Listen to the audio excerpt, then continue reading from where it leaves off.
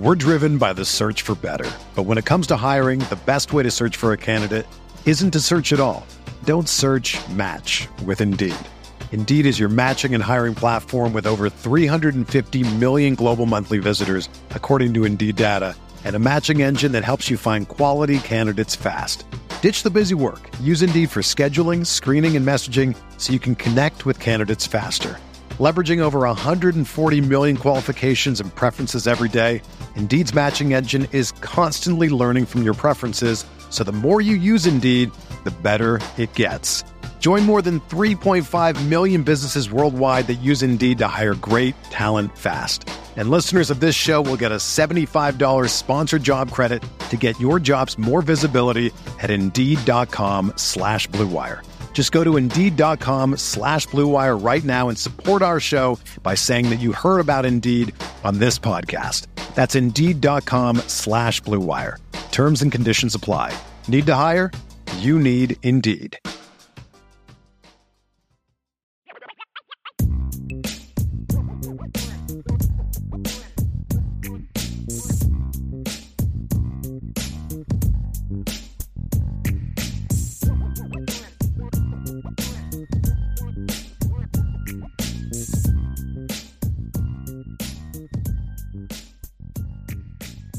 It's Friday. Y'all know what that means. It is Friday free-for-all.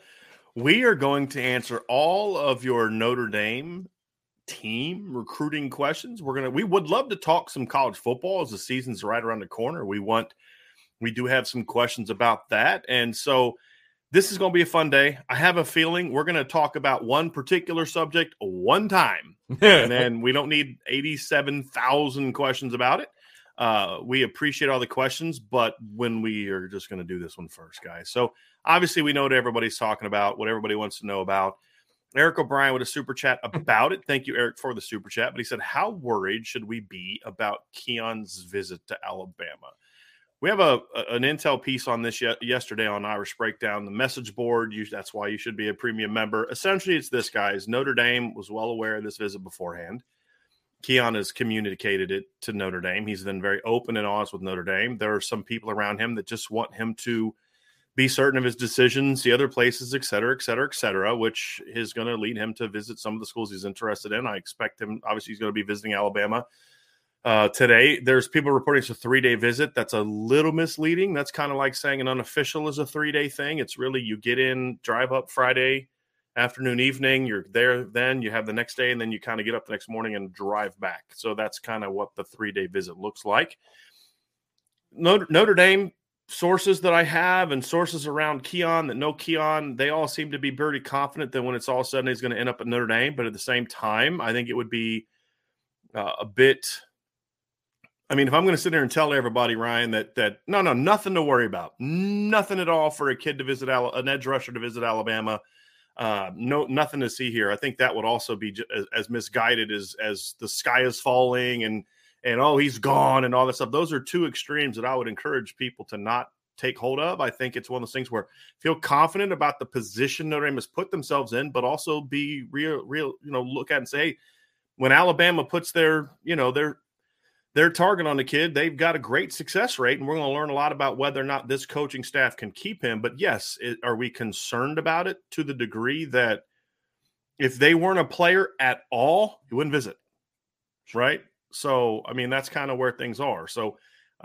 Notre Dame feels good about where they stand with him. People around Keon, people that know Keon, feel that at the end he's definitely all Notre Dame. However, he is taking the trip. And anytime a kid goes to Alabama, Ryan, you'd be foolish to just completely dismiss it as no big deal, in my opinion. We're driven by the search for better. But when it comes to hiring, the best way to search for a candidate isn't to search at all. Don't search, match with Indeed. Indeed is your matching and hiring platform with over 350 million global monthly visitors, according to Indeed data, and a matching engine that helps you find quality candidates fast. Ditch the busy work. Use Indeed for scheduling, screening, and messaging so you can connect with candidates faster. Leveraging over 140 million qualifications and preferences every day, Indeed's matching engine is constantly learning from your preferences, So the more you use Indeed, the better it gets. Join more than 3.5 million businesses worldwide that use Indeed to hire great talent fast. And listeners of this show will get a $75 sponsored job credit to get your jobs more visibility at Indeed.com/Blue Wire. Just go to Indeed.com/Blue Wire right now and support our show by saying that you heard about Indeed on this podcast. That's Indeed.com/Blue Wire. Terms and conditions apply. Need to hire? You need Indeed. Trade Coffee sent us 2 new flavors after my wife filled out their quiz. Big City French Roast from Joe Coffee, New York City, and Black Velvet from Atomic Coffee Roasters in Massachusetts. The Black Velvet was a dark roast with a note of burnt sugar, graham cracker, and malted milk balls. It was a very rich but smooth flavor that reminded her a bit of her favorite dessert, creme brulee. The Big City French Roast was also a dark roast, which is right up my wife's alley. And it was flavored with burnt sugar, baking chocolate, and roasted almonds. The smell in the kitchen while she was preparing a cup of coffee put a smile on my face, and she said the taste was even better and sweeter. And she didn't pick these flavors. They were chosen by Trade after she filled out a short quiz. You got to give this a try. And Trade Coffee connects customers to the freshest and best tasting coffee they've ever made at home by partnering with the country's best craft roasters. These are independent businesses from big cities and small towns. Trade customers are truly impactful for these independent roasters, often being the largest source of new growth for them. Trade's coffee team actually taste tests thousands of coffees to keep 450 different kinds live and ready to ship every day. There's no one perfect coffee, but there is a perfect coffee for you, and Trade's human-powered algorithm will find it. Trade is so confident they'll match you right the first time that if they don't, they'll take your feedback, and an actual coffee expert will work with you to send you a brand new bag for free. Right now, Trade is offering new subscribers a total of $30 off your first order plus free shipping and handling when you go to drinktrade.com/Irish. That's more than 40 cups of coffee for free. Get started by taking their quiz at drinktrade.com/Irish and let Trade find you a coffee you'll love. That's drinktrade.com/Irish for $30 off. No, I agree with you. I think that, it's definitely something worth talking about. There's no doubt about it, right? I mean, you have a committed kid that's going to what has been at times a dynasty under Nick Saban, right? So Sure. it's a fact that we have to deal with. There's no doubt about it. My biggest pushback is that, one, our intel is our intel, right? Like that we think that Keon Keeley is very solid in Notre Dame. The other part of it is that this is not the first time we're talking about this, right? Like we've talked about this with Alabama before. We talked about this with the University of Florida before. Right. Ohio State. We're going to keep talking about it. The point blank to this is that Keon Keeley is a legit 5-star top 10 player in this year's class. And until he signs on the dotted line, people are going to keep coming after him. Okay. And the one thing I also want to say is that there's a lot of people, and I've seen it on the message board, on Twitter, all over the place, that are saying like, oh, well, he's obviously not locked in because he's taken this visit.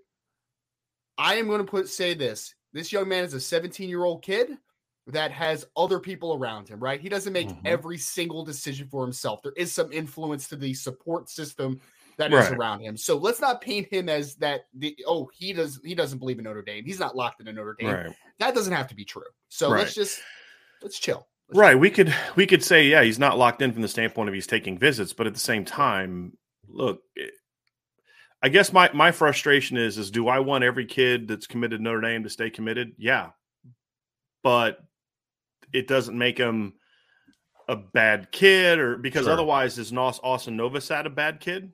Right, because he's committed to Baylor right now and taking visits. Yeah, Notre Dame's flipped kids before, right? This is part of the look. The reality is this is big boy football, right? Notre Dame fans have been begging for years. Got to get more 5-stars. Got to get more. This is what happens. Well, this is what happens. Yeah, it comes with the territory. Yes. And if you're a 17-year-old kid who's an elite football player in Alabama, and you're from Florida, the South, and Alabama likes you, look, if you're, it's kind of like this.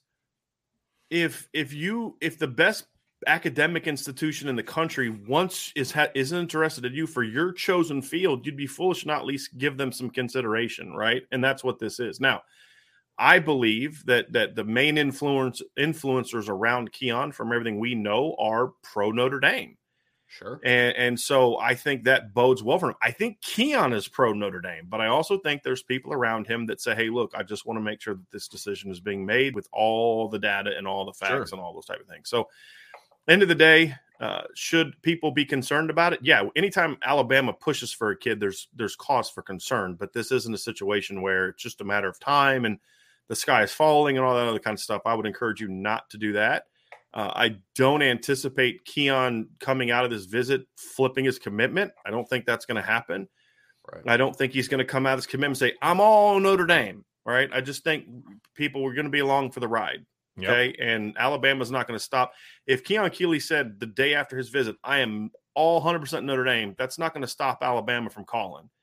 And if he stops answering, that's going to stop Alabama from sending coaches to a school. That they didn't get to this point where they've got like 6 titles in the last 13 years by just being like, oh, okay, you're not interested right now. All right, we'll move on. Right. So that's what happens in big boy football. So Notre Dame has to stay on top of it. There can be no period between now and signing day that Notre Dame doesn't treat him like they have to treat him like an uncommitted player. Right. Sure, that's that. I'm not saying he is. That's not what I'm saying. What I'm saying is when a kid commits, there's always going to be a change in your contact. Right. That's what I'm more referring to. That can't happen with Keon from now until signing day. They need to talk to him and engage with him like he's a kid that they still have to convince, because to a degree they still do, to a degree, because there are other schools that are going to keep calling and keep coming and keep chasing, because and all the way until they sign. Yes. Honestly, I mean, I would argue he's the best prospect in high school right now. In my opinion. You would have an argument if you wanted to. Right. And I know there's the quarterback. Look, to me, there's no more dominant, high-ceiling player in the country right now than Keon Keeley, in my opinion. And he's got the proven production to show it. Mm-hmm. So people aren't just going to back off that kid. They're just not, right? Just like Georgia's going to keep trying to talk to Arch Manning and all these other type of things, right? That's just the reality of it. Just like Notre Dame's still trying to flip kids that are committed to other schools, right? Right. Yeah. You think Notre Dame stopped calling Jason Moore just because he's committed to Ohio State? Not a chance. No. Not a chance. Right? So that's the reality of it. I'll say this too, is that there's a lot of schools that get a little territorial with this type of stuff, right? Sure. So Keon Keeley's out of the state of Florida. Do you think that, for one, Alabama, Florida, they all want Keon Keeley because he's a fantastic football player? But also, let's not be nearsighted to think that, like, wow, Notre Dame came down and got a kid right out of her backyard, and that doesn't piss him off a little bit. Like, let's be honest about it. And not just piss him off, concern him. Sure. I mean, we've talked about this before. The last thing that these schools in the South want is for kids in the South to realize they can go to Notre Dame and get the education, which everybody knows about, but also play at elite football and be high draft picks. Right. The last thing that they want is for a kid like Keon Keeley to go to Notre Dame and be a top 5 draft pick. Yep. That would be really bad news for them, because now all of a sudden Notre Dame's going to go into this thing saying, hey, like Marcus Freeman has said this, right? Look, we need to show kids that we can play. You can come here to play championship at elite level. We can get you in the NFL and you can get a great education. Right now, Notre Dame is only doing really one of those at a truly elite level. They're trending in the right direction in the other two, but they're not able to compete with the Bamas and the Georgias and the Ohio States yet when it comes to championships, because they don't have one since '88, and producing the high level draft picks. Why do you think Harry Hiestand has recruited so well over the years? Is it just because of his force of personality or his reputation amongst O-line people? He's the best coach? No, because the results are you go play for him, you're going to be a high draft pick. Right. I mean, sure. Ryan, how many offensive linemen have you talked to that said that? Like almost everyone that's any good? Everyone, right? Yeah. So that stuff matters. And so at the end of the day, these things won't change until you get to the point where you can be on the same footing as Alabama when it comes to selling those 3 things. And so Notre Dame has to find a unique pitch with Keon. Hey, go there and be the next so-and-so, or come here and be the first Keon Keeley. Mm-hmm. Right. That's going to be the reality. But help us accomplish something that's going to make you a legend, as opposed to just being the next guy in line to win championship number 8 at Alabama, or whatever the case may be. Yeah. So I think that would be the pitch, and hopefully it works. We'll see. But look, guys, I would just encourage you all. I don't have a problem asking questions about Keon. He's a star. Of course, we're going to talk about Keon. Right. But I would just say, try not to get on the emotional roller coaster with this one. Same thing with Peyton Bowen. because there's nothing we can do about it, right? And we'll give you if there's intel to give. I promise you, we'll give it, and we'll do our due diligence to find it. We're not going to blow smoke and say, "Oh, don't worry about it, don't sweat it." That's not what we're doing for him or Peyton Bowen. Mm-hmm. But we also are going to tell you, look, here's the reality. Because if we really think a kid's going to flip, I'll tell you. I mean, just go back last summer and listen to what I said about Amorian Walker every single time his name came up. Like, I don't think this kid signed with Notre Dame, right? Because we knew the circumstances. So that's where I'm at with this one. So hopefully that addresses the Keon Keeley stuff. And I know there's a lot of questions about it. And I didn't want to just dismiss it, Ryan, and be like, hey, we're not going to talk about it. You know, I had said that in the chat. I was like, you know what? We need to talk about it, right? Because sure. I just it's going to be addressed and people want to hear about it. So I did want to give that the due diligence. And that's why we chose to start things off with it and talk about it and address it. And hopefully that sort of satisfies everyone's appetites for those questions. And if it hasn't, you can go to boards.irishbreakdown.com. There's a long thread on Keon. Oh, Keeley. yes. Yeah. And we've both interacted in it. Some of us have been a little bit pithy with it. I don't want to point fingers at anybody or anything like that. But, we'll try to give honest feedback about it and let you know how we feel.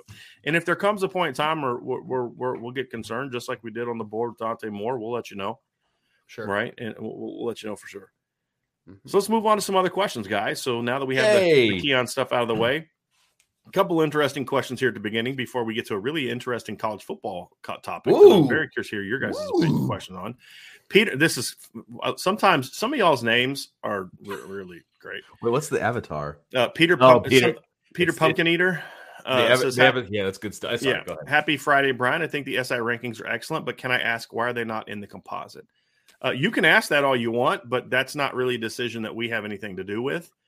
So, that's just determined by those other sites. I would imagine, if I had to guess, that part of it is because SI All-American only does an SI 99. They don't do like a full top 200 or 250 or 300, which makes it a little bit more challenging to include in a composite or consensus because there's so much fewer kids that are ranked than other guys.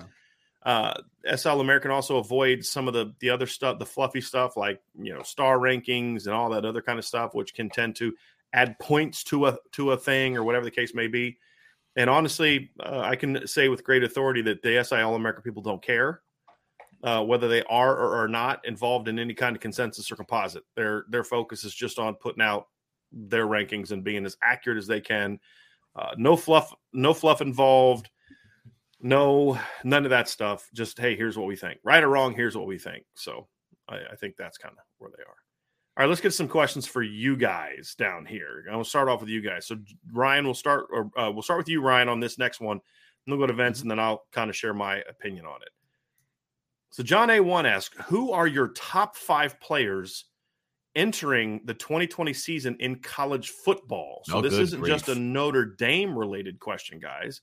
This is sort of a top 5 players in college football heading into the 2022 season, in your opinion. All right, I'm going to be very forthcoming that my list is going to have some NFL draft implications in it. I'm sorry. Shocker. It's what I know. It's what I know, man. It's what I know. No order.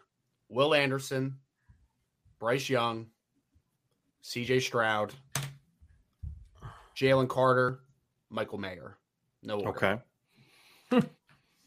So you said you had 3 non-quarterbacks, right? Jalen Carter, Will Anderson, Michael Mayer. And then Bryce Stroud and Bryce Young and CJ Stroud. Bryce Stroud sounds like a good football player, though. Just kind of throw that into one. Like, we'll get the 2 quarterbacks because they're always going to be in some sort of list. Ryan, I think the only one I would maybe contemplate switching out is I would consider Bijan Robinson in there instead of Michael Mayer. It would be debatable. I was actually surprised one of you guys said Michael Mayer because I hadn't thought about it, but I was like, well, let's see if they do. I'm not sure if I'm ready to go. I think he's top 10 for sure. But I would probably, the 2 quarterbacks I'm with you on, Jalen Carter's an absolute monster. I thought he was the best D lineman Georgia had last year, and they had 2 first-round picks on their D line last year, 3 first-round picks on their D line last year. That's right, because I keep forgetting Trevon Walker and I keep forgetting about Devontae Wyatt. That's the one I keep forgetting about. So and I thought he was their best player last year. There's some corners, the people will throw out, Ricks is a guy that I'm not really a high on the Ricks train in that regard. I think he's still a lot of hype, as far as the consistently proven substance. There's a lot of really good receivers. I'm not sure if I would put any of them in this conversation. I don't think any of them are like stars. I think a lot of them are stats guys. Maybe. Yeah. He's got to show me he can be the guy, though. That's the one thing, where look, he was a tremendous player last year, but it's a lot easier to be that guy when you've got, Garrett Wilson on one side of you, and then you've got Chris Olave on the other side of you. So we'll see this year if he can be that guy. Now, of course, the one game he played in last year, either one of those two guys, he had over 300 yards receiving. My asterisk on that, as phenomenal as that was, is he was being checked by a lot of dudes that weren't that good because of all the injuries that they had in the secondary last year. It's not like he was out there torching Clark Phillips every other play. No, they stopped throwing at Clark Phillips. Right. Like, all right, we're good. Right. Let's pick on the backup running back who just scored a touchdown, who's also now playing defense. Let's go after that guy. Clark had an interception, forced the fumble. They're like, we're good. Yeah, we're not going to throw at that guy anymore. So that would be it. Vince, what's your 5? And then I'm curious if you guys kind of have some other guys whose names kind of pop in your heads as you look at this kind of stuff. So you guys covered, I wrote down, 4 or 5 guys. You guys covered all of them except for Jackson Smith and Jigba. I think that kid, I think that kid's a stud. Everybody's bringing him up over here in the chat as well for good reason. I mean, this kid's arguably the best wide receiver in the country. And I think I'm a little bit biased because we also get to see him in person on September 3rd, and I'm really excited about that. So, diving into Ohio State and things like that, like he excites me. Like I'm excited to see what he can do versus Notre Dame. So he would be the only one I would add to the guys that you guys were already talking about.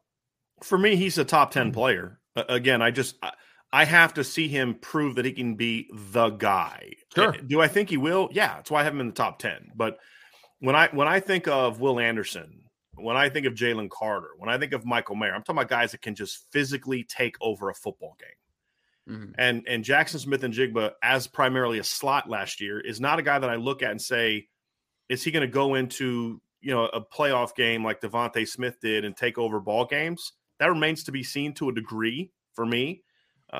But again, it's more of a nitpicking elite players in order to figure out who's truly the cream of the crop. It's not he's not that good. He's not going to have big numbers this year. No, he's a stud. I think I would make the case he is the best receiver in college football. Ryan, I think you and I are on the same page. Jordan Addison's a pretty good player. I think Jordan Addison's incredibly overrated in regard to people looking at him as like a top 10 player. He was not the best receiver in college football last year. I know he won the Biletnikoff Award, but that doesn't mean, in my opinion, you're the best player in the best receiver in college football. That's who they picked. But in any other guys that kind of jump out at you as like the Ricks kid from Alabama will get a lot of talk. I think Keeley Ringo's a better player than he is. I just my opinion as far as we're talking about cornerbacks. He's much more talented. If I had to throw out a couple more guys, Miles Murphy from Clemson would probably be maybe somewhere in the top 10. He's a fantastic defensive end. I really like Antonio Johnson, the safety from Texas A&M. That kid was a stud last year. He was such a good football player. And then this is kind of an off-the-wall pick because it's not a Power 5 guy, but I think Andre Carter from Army deserves a little hype. I was going to ask you about 15 him. sacks or something. Yeah. Yeah. Brian, he's like a verified 6'6.5", 250 pounds. Like they don't come to Army very often. Man. Yeah, like, you're not going to have – I don't want that guy in combat because it's like how do you hide that guy behind a he was a – You put him behind a zero.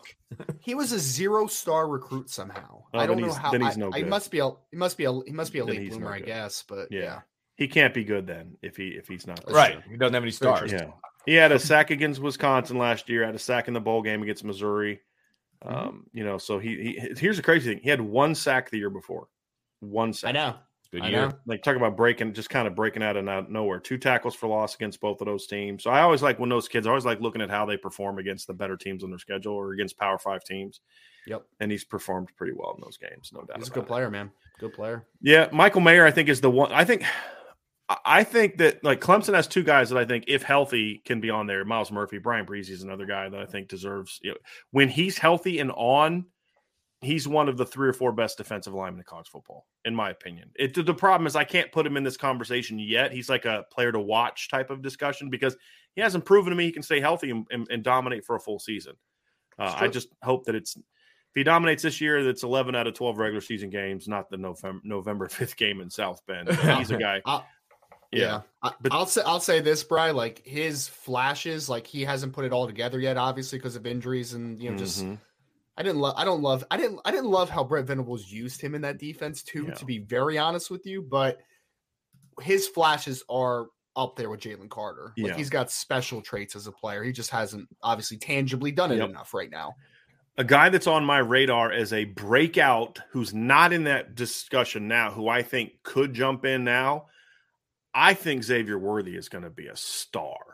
I absolutely love that kid. And between him and Bijan, they are going to complement each other really well. You can't take them both out of the game. If Texas can get some other guys to step up and provide some support, I think Xavier, because he had, look at his numbers now, 62 catches for 981 yards and 12 touchdowns as a true freshman, with Casey Thompson and Hunter Card throwing him passes. Now, I think Quinn Ewers is overrated, and people, number one quarterback of all time. Nonsense, but he's not a bum either. He's got talent. He's got a much bigger arm than some of those guys. And the one thing is, I felt at times they struggled to get him the ball vertically against some of the better defenses because the quarterbacks couldn't get it to him. That's not going to – for all the things we could criticize and nitpick Quinn Ewers about, getting the ball down the field is not going to be a problem. So I would not be shocked if Xavier Worthy is the player who's contending for the best receiver conversation with Jackson Smith and Jigba. Because I think right now he's the clear number one to me. I don't think he's arguably the best receiver in college football. I think he is the best receiver in college football. I'm just not. There's a lot of other good players. I'm just not quite as high on like the Jordan Addisons. I think I love Josh Downs. I would honestly, I would have more nightmares and headaches trying to defend Josh Downs than I would Jordan Addison, in my opinion, as just an individual player. Now, Jordan Addison is going to have better players around him than Josh Downs will, but that's kind of my stance. But Xavier Worthy is a guy that's sort of on my let's keep an eye out on that guy. As far as someone who could break out. There's really no linebackers that I look at and say that they're possibly the only one that popped in my head, and he's more of a wait and see kind of guy because he did have a lot of production last year, but now he's going to be the guy, is Trenton Simpson from Clemson. He's a really talented player. And he's going to have some dudes in front of him. We talked about the two other guys, but Tyler Davis was a guy we were thinking was going to be that star a couple years ago, and he's still a good player. He just it's kind of overshadowed by even better players. So Trenton Simpson is going to be unblocked a lot this year. And he can run, sir. Yes, how about you a Noah Sewell fan? Noah Sewell might put up some numbers. We'll see. I want to see how he's going to look without some of the guys in front of him that he had last year, and also with the new defense. Sure. I'm very curious how he's going to adjust to new defense. I think he's a good player. I get real nervous about Pac-12 defensive players, to be honest with you, just because I feel like line play in the Pac-12 has been pretty bad in recent seasons. So it's kind of like, let me see how he does against so-and-so, this team, that's not a Pac-12 team. So he's in my conversation for top 7 to 8 linebackers, like the kid from Alabama, but none of those kids to me, like Trenton Simpson's the only guy to me that has just the dynamic all-around athleticism, production, and all that to maybe be in that conversation. I think there's like one other kid. I'm trying to there's an SEC kid. Trivia question. Yeah. Trivia question. Who led college football in total tackles last year? Oh, I don't know. FBS. I'm not sure. You have nothing? No. Vince? You got something for me? No. Jack Campbell in Iowa. Jack Campbell from Iowa. Okay. That's it. 143 tackles last year, man. He was balling. That's some generous statistical recording. Dude had 6 fewer solo tackles than JD Bertrand. Yeah. That's a lot of assists. Oh, well. 86 assisted tackles. That's some Luke Kuechly type. The football. Jumping on top of that pile at the end. Listen, assist right there, assist. I kept stats for my team, okay? Assists are very circumstantial, man. I'll tell you that. I was the linebacker in the meetings that was like, we're watching video, and I was like, nope, that's another tackle. My man had 3.5 tackles for loss and 1 sack. He was a dog pile assist guy, is what he was last year. Nah. He's Phil Parker's guy, man. You don't know what you're talking generous about. assist, baby. Yeah.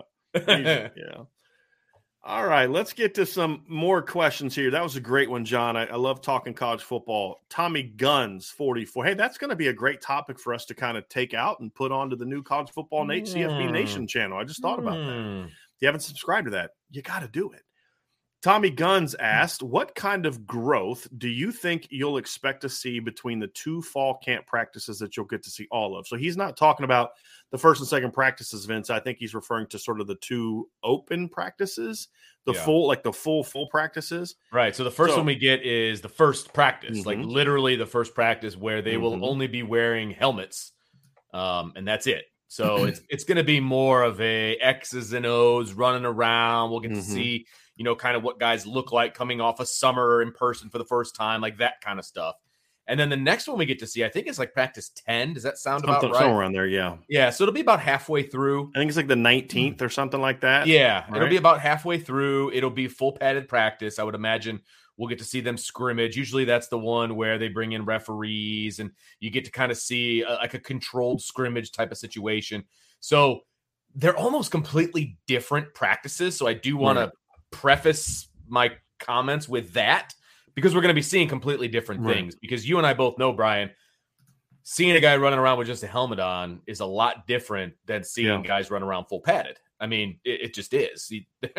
I've been really impressed with guys with a helmet, and then they put on the full pad. You're like, oh, he's not who I thought he was. You know what I mean? I'm not saying that that's going to be that for Notre Dame, but those are things that you have to take into account, right? So we're talking growth from the first full practice to the second full practice. I want to see the speed of, for example, Tobias Merriweather. And what I mean by that is speed of recognition. In his first practice, what's he going to look like? It's his first practice, not in a high school uniform. What does that look like? Him running around? Is he keeping up with everybody? And then when you get halfway through, okay, now what does he look like now that he's had half the practices under his belt? Is he starting to fit in? Is he starting to look like the rest of the team kind of a situation? And you could say that for all of the incoming freshmen, not the ones that were here in the spring, but the ones that came in the summertime. You could say that for all of those guys. So that's one thing I'll be looking for. I'll toss it back to you, Brian. What else are you looking for from 1 to 10? Physicality. So you're talking about growth. Like so aside from growth, the one thing I want to see is the energy still there, right? Like that's the thing you kind of get nervous about in the middle of fall camp. When you got a team that really plays with passion, loves playing football. Good call. Middle of the season is the hard time to be fired up and middle of camp is the hard time to be that. Obviously you want to see. For me, it's the growth. What kind of growth do you think? It's like, okay, middle of fall camp, Tyler Buckner should start to look more comfortable leading the offense, directing things. You start seeing more of that. We should start to see, the secondary receiver battle should be interesting. I've always felt that early in fall camp, if your defense isn't ahead of your offense, that's concerning. That's a problem. That's a huge problem. Usually. Because offense is about timing. Defense is about athleticism and running around, being around and knowing what your job is. Right? Yeah, right. And the other part of it is the exception, however, Vince, is when you have a part of your team that's elite. Like we thought the defensive front seven was going to stink in 2017 because they were getting dominated from jump to end. And we thought, well, it's just – and then we found out, no, the D-line was pretty good. It's just the offensive line was truly elite, right? And so to me, when I look at that, that's an exception. But the other exception, Vince, is the reason hold on a second. The reason that you have to look at it is those are exceptions. Last year, it was, okay, is the D-line just that good or is the offensive line that bad? When you kind of realize it's a little bit of both. Yeah, true. And I think part of the reason the defensive line struggled a little bit early in the season, first couple games to stop the running game, is because of how bad what they were going against was in practice. Right. And so they weren't used to the physicality. Because Florida State, Ryan and I talked about this the other day, Florida State doesn't have a super talented offensive line, but they had a try hard and they had a big offensive line, good size offensive line. Sure. Like big, good size offensive line. And that created some problems where they were just dominating the Notre Dame offensive line. Well, then we realized that the Notre Dame offensive line just stinks. So you start getting a little bit, and that's more common than 2017, if we're going to be honest. Sure. So you hope that you're not in a situation where the offense is dominating the defense early. You want to always see a little back and forth, but middle of fall camp is usually when the offense should start controlling the action. And the reason I say that is the defense only can throw so much at the offense before the offense kind of knows what coverages that you're going to see. It's going to be 10 practices in. They know what coverages are coming. They know the blitzes that are coming. That is when, if your offense is going to be good, that is when the offense starts to really kind of take hold and start to dominate the action. So if this team is going to progress the way you hope a team progresses, and a great team progresses in fall camp, defense should really look good early. Yeah. Offense should start kind of taking hold of the middle. And then by the end of fall camp, you're saying like, hey, look, I think this team is going to be pretty good. Should be even, should be, elite play on back both and sides. forth day to day. Exactly. Yeah, it's kind of, or maybe even period, defense dominates 7-on-7, offense maybe gets the best of them in team, things like that. So those are the things you want to see. And the other thing that you talk about growth, Tommy, is the individual growth. By that practice, that should be around the time Lorenzo Style starts asserting himself as the guy, a receiver, if that's going to happen early in the season. Good point. That's the time when Maris Luafau really says, like, hey, I've got this group, not just from a production standpoint, but from an emotion and energy. You start to see who the players are feeding off of by practice 10. Practice 1, everybody's fired up. By practice 10, it's like, okay, I don't really feel like being here today. Every college football player in America midway through fall camp is like, I don't really know if I love football this enough. Yeah, you know what I mean? It's a month. Because it's a month. And it's not as bad as it used to be when there was 2 days and stuff where you're just like, you really are testing your will. But it's still a grind, especially for younger players. But you really start to see who your leaders are and how people respond to them. Yeah. Because when you have those days where it's like, look, every team goes, Bama's going to go through it. Georgia's going to go through it. Ohio State's going to go through it. That day, we're just like, as a team, a lot of dudes are just like it's not that they don't want to be there. That's hyperbolic, but it's just like, I got nothing, man. I'm tapped out. I'm tired. I'm sore. I'm this, I'm that, because all summer we're running around and we're catching balls and we're, but there's no hitting. Now you're 6-7 days of just nonstop hitting and you're just like, and then who are the leaders that get them through those tough periods? Sure. That's, to me, one of the biggest things of growth that I want to see by middle of fall camp, which is about where that practice will be.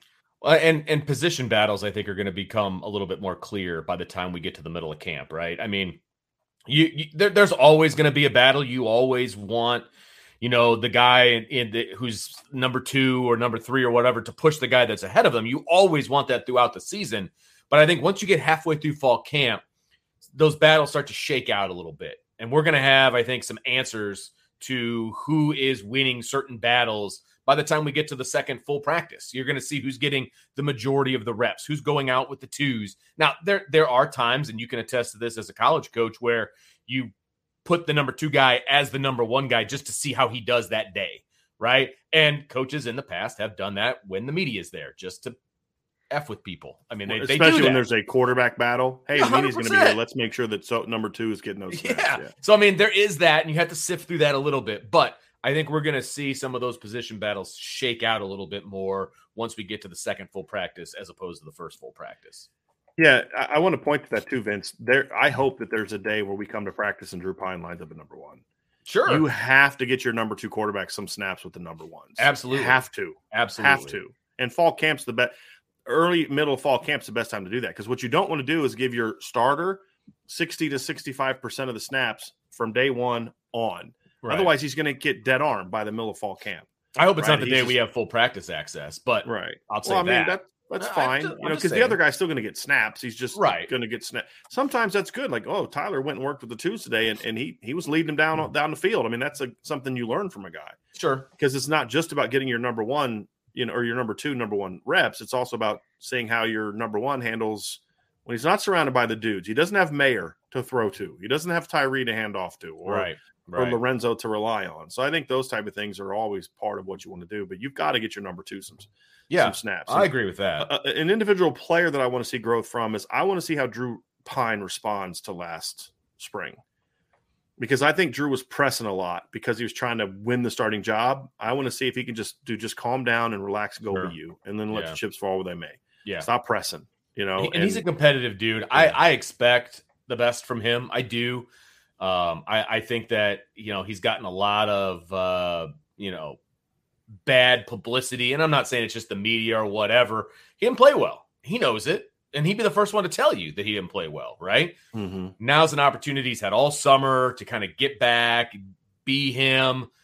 I want to see the Drew Pine that I've seen at other practices, right? You know, the rah-rah guy, but also see that in his play as well. I want him to push Tyler Buckner, right? I want him to push him. I want him to be like, hey, if you can't handle it, man, bro, I'm right here.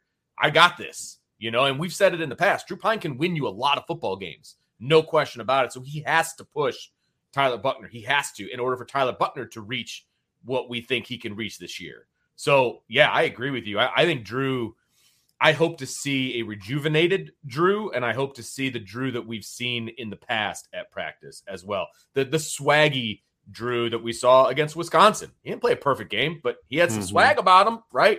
That's what I want to see from Drew. And he could get himself out of a funk in that game. Right. Which he didn't do in the spring. Yeah, absolutely. And I'm not talking about the spring game because that was just it was not a normal game situation. He's leading one team on a drive and he has to sprint down to the offensive coordinator, get the new play, lead the other team on a drive. That's so I'm not talking about the spring game. The issues that I had with Drew in the spring were just things I was hearing all spring, things you guys saw all spring. You know, the turnovers were higher, all that kind of stuff. So those are things that we'll see. So good question so far. Yeah, no doubt. Here's one. John A1 says, which cornerback tandem was the best at Notre Dame post Lou Holtz? 2018, that would be Julian Love and Troy Pride. 2010, which is an interesting because it wasn't really it wasn't a duo. It was, you had Darren Walls, you had Gary Gray, and you had Robert Blanton. It was more of a trio of guys. And then you had 2002, which was Vontez Duff and Shane Walton. So post Lou Holtz, what was the best cornerback tandem for Notre Dame? For me, it's kind of easy. I mean, I think it was 2018. Love and Pride for me. Yeah. It was them. To me. I don't really remember 2002 that well. If I'm being completely honest, they were pretty good. It's kind of Well, yeah. I know Shane and Duff, and I know the names obviously and the kind of the legacies they have. But a little young. Yeah. I was 11. So I was watching those games through different eyes because I was in college at the time. Okay. So, they were pretty good players. I just don't think they were really dynamic athlete. Like, you know, they just weren't super dynamic guys. Yeah. But I would put them second. I would put Duff and Walton second ahead of the 2010. The 2010 group was good. It wasn't a great unit. It was a good unit, but they would have some problems against the elite level of competition they played at times that year. But it was a pretty good group. Good group. It's only a kick, a jump, a block. It's only a serve. It's only a tackle, a run. It's only for the fans. After all, it's only pressure. You got this. Adidas.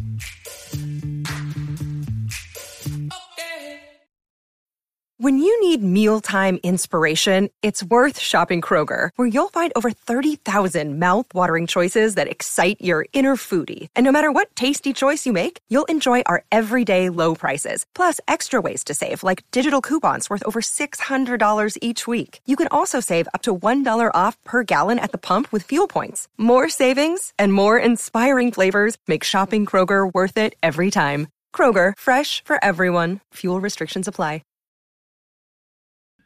Super chat from Coach Bent, 574. Thank you for that very much, Coach Bent. And glad you're feeling a little bit better while you're dealing with COVID. Starting with the 93 team to present, which player has had the best combined NFL and Notre Dame career?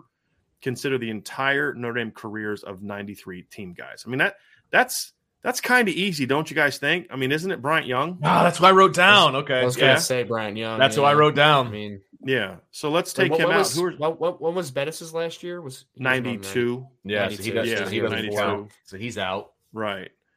Is Bryant Young in the Hall of Fame? He just got elected. Okay, yeah. To it. Okay. Yeah. And I think he's the only one. I mean, so let's take him out. We all agree on BY. Okay. Right. So let's take him out. Who are some other guys? I mean, Quentin Nelson, Bobby Taylor. I thought was a pretty good NFL player. He was post 93. Zach Martin's been tremendous. Yep. I forgot Harrison Smith. He's been the highest paid guard. I would argue that there's a good chance that Notre Dame has 3 Hall of Fame ends up with 3 NFL Hall of Fame. There's a chance that Notre Dame ends up with 3 Hall of Famers from the Brian Kelly era. Okay. The 2 offensive linemen and Harrison Smith. It's possible. Right. Now, again, safety's that kind of that weird position, like the designated hitter of MLB. True, but he's been the highest paid safety, or I don't know if he still is, but he's he'll wait a little bit. Zach Martin doesn't have to play another snap, and he's going to go in the Hall of Fame. Agreed. So, and Quentin Nelson's like 3 more seasons of what he's doing now from being a no-brainer Hall of Famer. Right. Unless yes, absolutely. Now, I'm just saying, like, if Quentin retired now, do I think he's a Hall of Famer? No, he doesn't have the longevity, but he's close. Because he's creeping up on like the Gale Sayers, Terrell Davis type of longevity. Sure. You know what I mean? But it would be different if his career ended because of an injury and he just chose. But let's be honest, Quentin Nelson's not quitting, so it's really kind of a useless point to make. But they've had some good players. Like the late '90s, early 2000s didn't produce a ton of great NFL players. Like Justin Tuck was a really good NFL player for a long time. Sure. Yeah. Tom Carter was okay. Bobby Taylor was probably the best, but Tom Carter was pre-93 as well, so that doesn't even count. Jeff Burris was a decent NFL player for a while. He wasn't in the league of those other guys.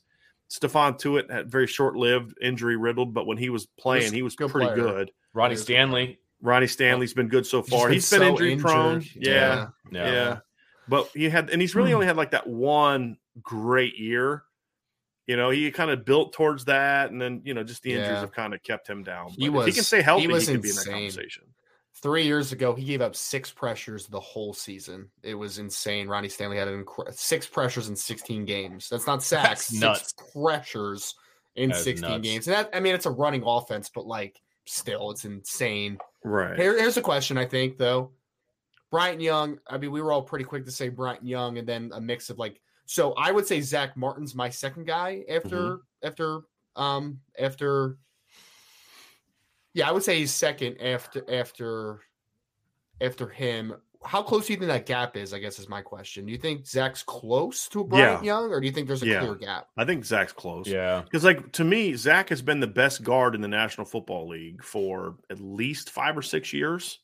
Maybe there's a season where this guy had a really good season. And the only person that's really challenged in the last couple of years is Quentin Nelson. Yeah, exactly. From everything I've read and everyone that I talk to that follows the NFL, I think Harrison Smith is also in that conversation. Harrison Smith for about a 3-4 year period is probably the best safety in the NFL from people I've talked to and things I've read, or he's at least in that conversation of it. That's one of the things that you check off as a Hall of Famer, though. Were you the best at your position for any period of time? Right. He has that checked off, in my opinion. Right.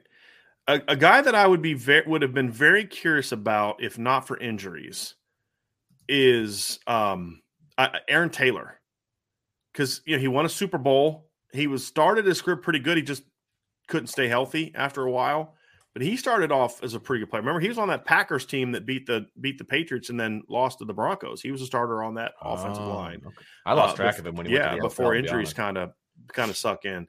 Here's another one. Jeff Fain was a good player in the NFL for a while there too. It was a little short-lived, but he was the best center for a little while. Yeah. he was. Yeah. So, so there's injuries have kind of hurt a couple other guys too. I think there's been some guys that I thought, curious how this guy could do.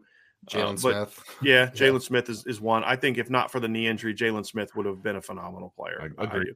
And there's been solid players. Ray Zellers was okay. Derek Mays was a nice, complimentary receiver for a time in his career. Just looking to some other guys right now that were Courtney Watson didn't do a whole lot. Julius Jones had a couple nice years for the Cowboys. He had a couple 1,000-yard seasons. Yeah, he did. Yeah, Justin Tuck we talked about. Anthony Fasano was a decent NFL player. Ryan Harris is a really good NFL. He doesn't get talked about a lot. Ryan Harris is a really good NFL football player. He's got 2 rings, 2 Super Bowl rings. You know who was pretty good, who was actually better as an NFL player than he really was a college player, was Ryan Grant. Was actually good for a couple years with the Packers. He was a pretty good player. I would argue the same thing about Luke Pettigrew. Oh. Now, Ken, he was first-round draft pick, so he clearly wasn't a bum in college, but I thought he was a little bit better in the NFL than he was in college, because that's back when I was actually still watching the NFL. Luke was good, man. That was a good Giants line. He was a good player. Yeah. Golden Tate was a good NFL player, not special. John Carlson before the injuries. I'm just kind of looking through over the years. Cal Rudolph's been a good tight end. Yes, very, very solid, steady tight end. Not great, but you look, like Vince said, you've got to give yourself some ability to say, hey, look, this guy was a good player for a period of time. Right.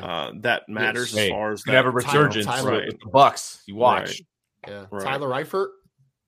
He didn't get hurt. Well, yeah, because he was on the verge of. I mean, that one year he was a Pro Bowl player. He had like 10 plus touchdowns. Yeah, it was insane. Crazy. Michael Floyd's another one. If it wasn't for the off the field issues, I think he was on the verge of becoming a really good NFL. I mean, he was coming off a 1,000-yard season in Arizona, and they had a great 3-man punch at wide receiver down there in Arizona for a little while. Yeah, sure did. So. Theo Riddick was quietly a good NFL player for a few years. Again, before the injuries. Yeah. So I just, you'd like to, hopefully in the next 10 years, we're talking about somebody as a quarterback, breaking into that conversation. Because a lot of linemen and tight ends in that conversation. Yeah. Which leads to another question that I wanted to bring up, guys. I thought there was a question here that I thought was really good. Speaking of kind of this topic of conversation, right? So it's a really easy transition, but just your ordinary Joe, Vince is your guy, rocking the IB gear and his avatar there. O-line you or tight end you? Man. Which moniker is more deserved? So let's set the premise, Ryan, of what that means first. Mm-hmm. What does it mean to be O-line you or tight end you? Do we believe that it's about dominance in the college level, then leading to high draft picks? To me, that's what it means. It's I don't care about what they do in the NFL. It's dominance in college for a period of time that then leads to producing a lot of drafted players, especially higher drafted players. I like that premise. Yeah, I like that premise. My next question would be, are we talking from a purely historical perspective, or are we taking this back 10 years? That's my next question. I think for me, the whole tight end U thing, O-line U thing has been a relatively recent invention. Because so I would say I don't really want to go beyond 15, 20 years for that. Because if you're going to go all time, you start bringing in the Joe Moore era and, and I don't know if that was really a thing back then. And I don't know if you and I, if any of us were old enough during that era to really be able to say what other teams were like. We watched Notre Dame when we were kids. Yeah. So, and I think I'm the only person that was in double digits in years the last time Notre Dame won a championship. Right. And Joe Moore was in his prime. So, let's just kind of go last, say, 10, 15 years. First of all, it's easier to be tight end U than it is to be O-line U because there's less people involved.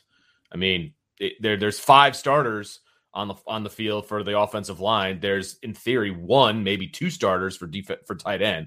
So I think it's easier to be tight end U than it is to be O-line U. So I want to throw that out there.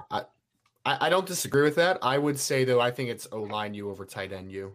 Mm-hmm. If I had to say one is more appropriate.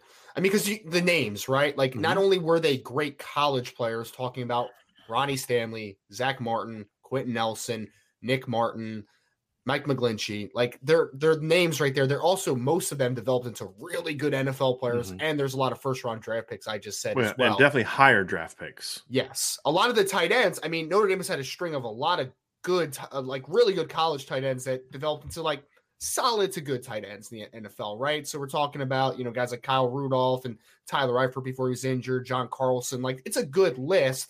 But for me, if you're stacking that tight end group against, I mean, if we're taking it back 15 years, we could talk about the U giving out guys like Jeremy Shockey and Kellen Winslow Jr. and Jimmy Graham and that brand of tight end too, right? So I would say O-line U, Notre Dame has a little bit of a gap in my opinion, but tight end U I think is a conversation. Vince? For me, what it comes down to, if we're just looking at, for example, college recruiting, I think they recruit tight ends better than they do offensive linemen. If you're looking at a star ranking and you're looking at a ranking situation, that's what I think. Now, I will also say that I think that if you're looking at the entire longevity, I'm with Ryan. I think the offensive linemen have been more successful in a NFL draft situation, a NFL period, all of that. I think offensive linemen have more of a legacy in the NFL beyond Notre Dame than the tight ends do. And so if I had to pick one, and I was kind of setting you guys up by saying tight end is easier than offensive line, I'm still going O-line U. I still think that the O-line is Notre Dame's calling card right now. Yes, they are fantastic with tight end. And this is a great conversation to have because I still think that they're better than most colleges across the country in both, right? But if I have to pick one, it's going to be O-line U because I think they've had more sustained success at offensive line and then beyond in the NFL. I'm going to throw something out there to you. Here's my issue with calling Notre Dame O-line U as more deserved as tight end you. Ryan, your NFL draft comments are very on point, but my only pushback would be you just see a lot more offensive linemen being drafted in the first round. I mean, Cole Kmet was the first tight end drafted in 2020, but he wasn't taken until the second round. Right. You're not going to see an offensive tackle go, and you're not going to – I don't think you're going to see a draft where there's not an offensive tackle or offensive lineman taken in like the first five, right? Or the first round. Yeah. So, but here's the bigger pushback for me. Notre Dame was clearly the best offensive line operation from an NFL draft standpoint and all that during Harry Hiestan's tenure. But number one, it took him a couple years to really get the whole thing going because he had to recruit top players. He had some really good players like on the 2012 line, but then there were some guys that weren't that good. With all due respect to Mike Golick Jr. and Christian Lombard and Braxton Cave, they weren't to the same level as like the other guys opposite McGlinchey and Nelson and Stanley in 15, right? Like 2012 had good players. Braxton Cave was a guy that spent some time in the NFL, and I think would have had a longer NFL career if not for the injuries he sustained during his Notre Dame career, in my opinion. Right. Well, Mike Golick Jr. did a great job in 2012, gave you everything he had, but he just wasn't a super, and I think he would tell you this, he wasn't a super talented player. He's not Alex Bars, right? And I think that's the difference between, for me, is the time period where Notre Dame truly dominated offensive line play was a very short window, and then Harry left. And Notre Dame plummeted, in my opinion, 3 out of those 4 years. And then they were okay under Ed Warner. So you can only argue Notre Dame was O-line you for only like half of Kelly's tenure, right? But that half was so dominant. I get that. Whereas tight end, I mean, literally every starting tight end at Notre Dame has been drafted going back 20 years. You know what I mean? And you know, you've had guy after guy after guy. You know, you had Eifert and Rudolph together in 2010 and 11, or excuse me, in 2010. You know, you had Eifert was the best tight end in college football. Michael Mayer, I think, is the best tight end in college football. And in between, you had some good football players. You know, Ben Koyak was a good football player. You know, I think Troy Nicholas had one good season. I thought he was overdrafted a little bit for just one good season. Yep. You know, Alize Mack, when he was was a good player. Durham Smythe was a good player. The counter argument is, but you could make a stronger case that other schools are tight end you over Notre Dame, where if you look at that window Ryan was talking about, there was no discussion about who tight O-line U was. Iowa, for the last 10 years, can flat out go toe-to-toe with Notre Dame in regard to pumping out NFL tight ends and productive college tight ends. They haven't always gotten the hype that they deserved in the NFL draft with some of their players, George Kittle, but they're also the only team, as far as I know, in the last 15, 20 years, have 2 tight ends taken in the first round of the same draft. Yeah, that was impressive. I think that was the first time that ever happens, just in general. So, I mean, that's pretty impressive, right? So I just think that if you're going to go longevity, I lean towards more tight end. But as Ryan, as you said, the short-term brilliance of the Harry Hiestand era, to me, makes that impressive. And now here's the thing. He's back. Right. And so I think we're going to see that established again. So it's going to be interesting, but I think that at the end of the day, they're both well-deserved. I'd probably lean more towards O-line if we're going to keep it a shorter window. If we're going to take it 15, 20 years, it has to be tight end you, because if we take it to 15, 20 years, there's a lot of years with some really bad offensive line play in there. So if we keep a Kelly era, it's O-line. If we go back 20, it's got to be tight end, because like the Charlie Weiss era after 06, the offensive line play was atrocious. Right. Atrocious. Well, I was gonna say, especially even if you want to take it even further back and just do it from a completely historical sense, I would argue tight ends over. Oh, it's no question. In general, because then you're talking about like Mark Bavaro, Irv Smith, Ken McAfee, Dave Casper. There was a Notre Dame team, I think, that ended up having 3 first-round tight ends on the same roster. Right. Like there was one year Oscar McBride, who didn't get drafted but played in the NFL, was like their 4th tight end. I mean, they had some insane tight end depth in the Lou Holtz era, and hardly any of them caught more than ever caught to 30 passes just because of the type of the offense they had. But yeah, Irv Smith and Derek Brown played together for a couple years. I mean, and it just, if you're going to go back, the further you go back, all time, like go back like the last 50 years, Ryan, it's a no-brainer. It's Notre Dame. I mean, I wrote an article today actually at irishbreakdown.com about how Michael Mayer was named to the watch list for the Walter Camp Award, which goes to the best player in college football. Go to offensive player, defensive player, whatever. the Notre Dame's had 4 guys win it, which is tied for second behind USC, who's had 6. And their 6 is sort of an asterisk because one guy won it twice. It's 5 players have won it 6 times. OJ won it twice. The first Notre Dame player to win the Walter Camp Award as the best player in college football was Ken McAfee, who was a tight end. This is back in the 70s. So, and that's whose records Michael Mayer's been shattering the last couple of seasons as well, by the way. And you know, with what he's done. So I just thought that was interesting. To your point, Ryan, if we're going to go all time, Mark Bavaro's not considered a top 5 all time Notre Dame tight end. If that tells you anything about how good tight end play has been in Notre Dame. He was phenomenal with the Giants. Phenomenal. He was. Yeah. He was. So, I mean, and you know, it's just it's I mean, he was pretty good with Notre Dame too. He was a 4th round draft pick. So, you know, it's quite the tight end tradition at Notre Dame. There's no doubt about that. Great question so far. Really sparking a lot of good conversation. Here's a really good with Vince. I'm gonna have you start off with this one. So, Vince, will the 2022 season be defined by Coach Reese's quarterback development ability? The word defined is a strong word, but I can't disagree with that statement because we've made, I don't want to say excuses. We've made arguments for what has transpired. Justifications. Justifications. With Coach Reese. That's a better reason. That's a better word. Justifications for the quarterback play or development under Coach Reese, as he has been the quarterback's coach, right? And I think they're all justified. I do. I think they're all justified. There's no more excuses at this point. There's no more. Tyler Buchner has been under the tutelage of Tommy Reese, and if Tyler Buchner has not developed, then you have to look at Tommy Reese. You have to. And, you know, I think that this season is going to go a long way to tell us where the development of these quarterbacks are. I do. Now, there's a lot of good things that you can point at. I think Jack Cohn's development within the season last year was really, really good. I think you got to give Tommy Reese a lot of credit for that, right? I think that playing Tyler Buchner last year in the manner in which we talked about in the preseason and what we wanted to see, that happened. I think you got to give Tommy Reese a lot of credit for that, not only as the quarterback's coach, but also as the offensive coordinator, right? I think that this year, with Tyler taking over and being the full-time starter and needing him to be a complete quarterback, if he is, you have to give credit to Tommy Reese. You have to.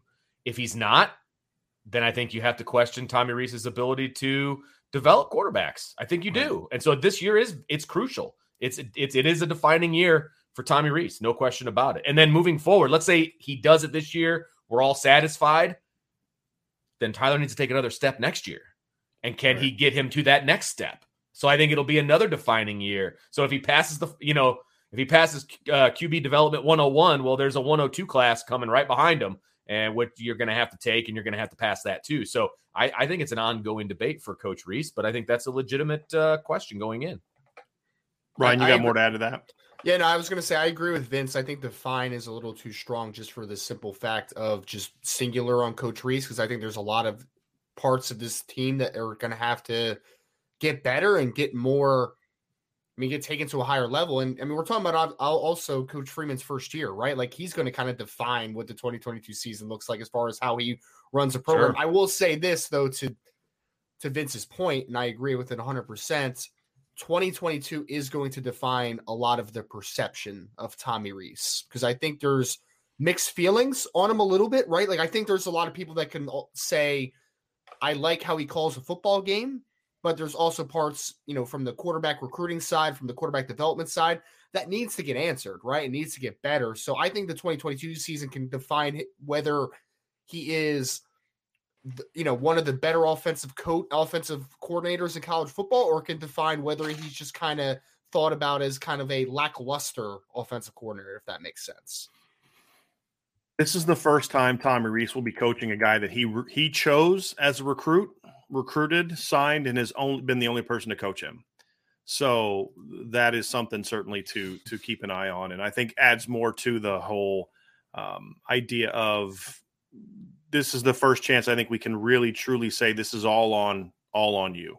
right? And so that's kind of where I'm at for those. Well, and it's very similar to when we talked about Coach Quinn last year, right? Remember we talked about the fact that this is going to be his defining year because all of these guys are his guys.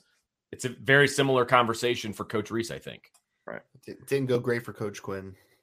Right. No, he did not pass that class. I think we would all agree that we think he's a better coach than Jeff Quinn was. That's fair too. All right. Here we go. Good questions. So we do have a super chat from Brendan Manning. He says, with numbers tight in 2024, do you think the staff should have waited on Wafel? Seems like there's a lot of high-end talent on the D-line board. Ryan, I'll kick that one to you. It's a great question. I will say this.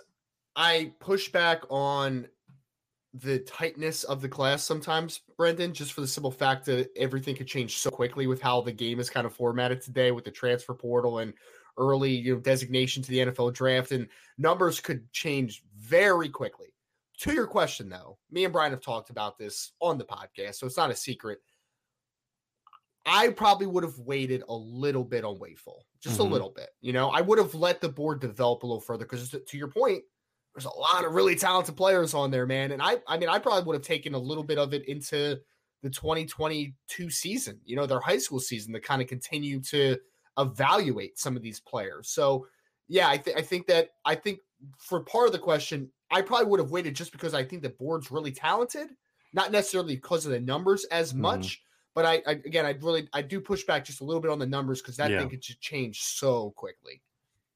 I think the other thing, Ryan, is I think sometimes you have to understand too, and Brendan, I think this is a very fair question. Absolutely. Ryan and I both asked it, but I think sometimes you have to understand that this staff doesn't view recruiting as just acquisition of the highest ranked, best players possible from a physical talent standpoint. I've talked to several Notre Dame coaches over the last year, last 7-8 months especially. And one of the big mantras from Coach Freeman has been, you have to make sure that you're not just bringing in talented players, but you got to bring in kids that serve that fit this place. And any coach will tell you that knows how to develop rosters. There's been kids that you go back and look at Alabama's years. There's going to be a couple kids a year. You're like, why they sign that kid? Because that kid may not be a star. He may just be a role player, but there's always a need for a guy that's going to bring the energy and the leadership that a Kurt Hinish is going to bring. Now, if another Kurt Hinish is coming along next year, say, I'm not taking that guy. You need better talent. That's a good argument to make. But understand what you're sacrificing by not taking that kid. Mm-hmm. The leadership, that work ethic, the whole, if you don't bring it today, you're going to have to deal with me, right? Not every great player has that. Right. And so it's called roster building and it's important. It's not like, when we were playing, college football, and I cannot wait for it to come back out. I mean, you're just trying to get all the 5 stars, right? And when your dynasty's really rolling, that's pretty much all you land, except the positions where they don't have any 5 stars. That's not real life. In real life, hey, you know what? Maybe this kid isn't as good as such and such and such and such. But you know what I'm going to get from this kid? I'm going to get a kid that I know can play the nose. I know a kid that's going to give me everything he's got every single day he's here, that's going to be a leader, that's going to bring toughness. Mm-hmm. And he's a top 250 player. We're not like we're talking about some guy that's like some 3-star kid who can't play, right? This is a kid that can play. But if I'm just talking about recruiting rankings, I get that. I understand the whole, did you really need to take him now? But I think the reason they took him is there's nobody like him in the class that's going to provide some of the intangibles they're looking for. Doesn't mean that other kids aren't hard workers or good leaders. It's just when you find that kind of kid, that whether it's Western PA kid, Jersey kid, there's just certain regions in the country where it's like, you feel like if you're going to get a kid from there, you're getting a worker.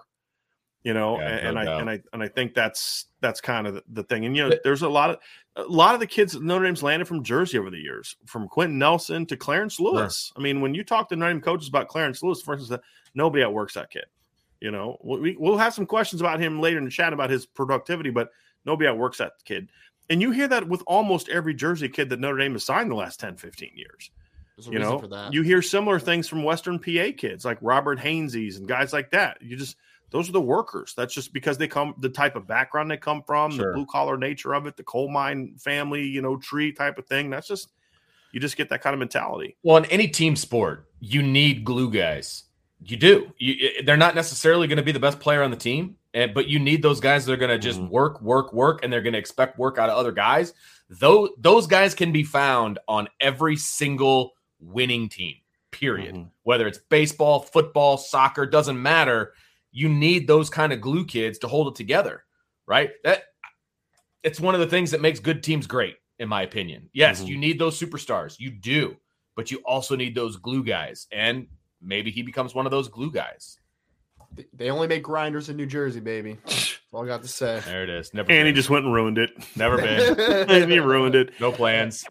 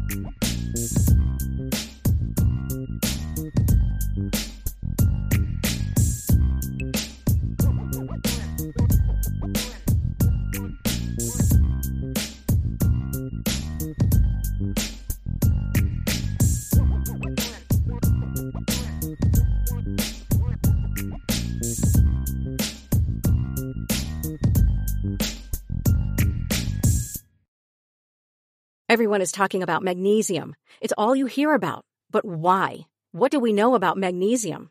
Well, magnesium is the number one mineral that 75% of Americans are deficient in. If you are a woman over 35, magnesium will help you rediscover balance, energy, and vitality. Magnesium supports more than 300 enzymatic reactions in your body, including those involved in hormonal balance. From functional medicine doctors to mental well-being and female hormone experts, we all know that magnesium is the one mineral to improve all aspects of well-being and health. But which one? Magnesium Breakthrough from Bioptimizers, the trusted choice recommended by leading experts with 7 best-absorbed forms of magnesium to ensure your body receives the support it needs for overall well-being. Go to bioptimizers.com/balance today and use code BALANCE10 for 10% off. Support your journey to wellness at bioptimizers.com/balance. Magnesium Breakthrough from Bioptimizers, your foundation to optimal health and vitality.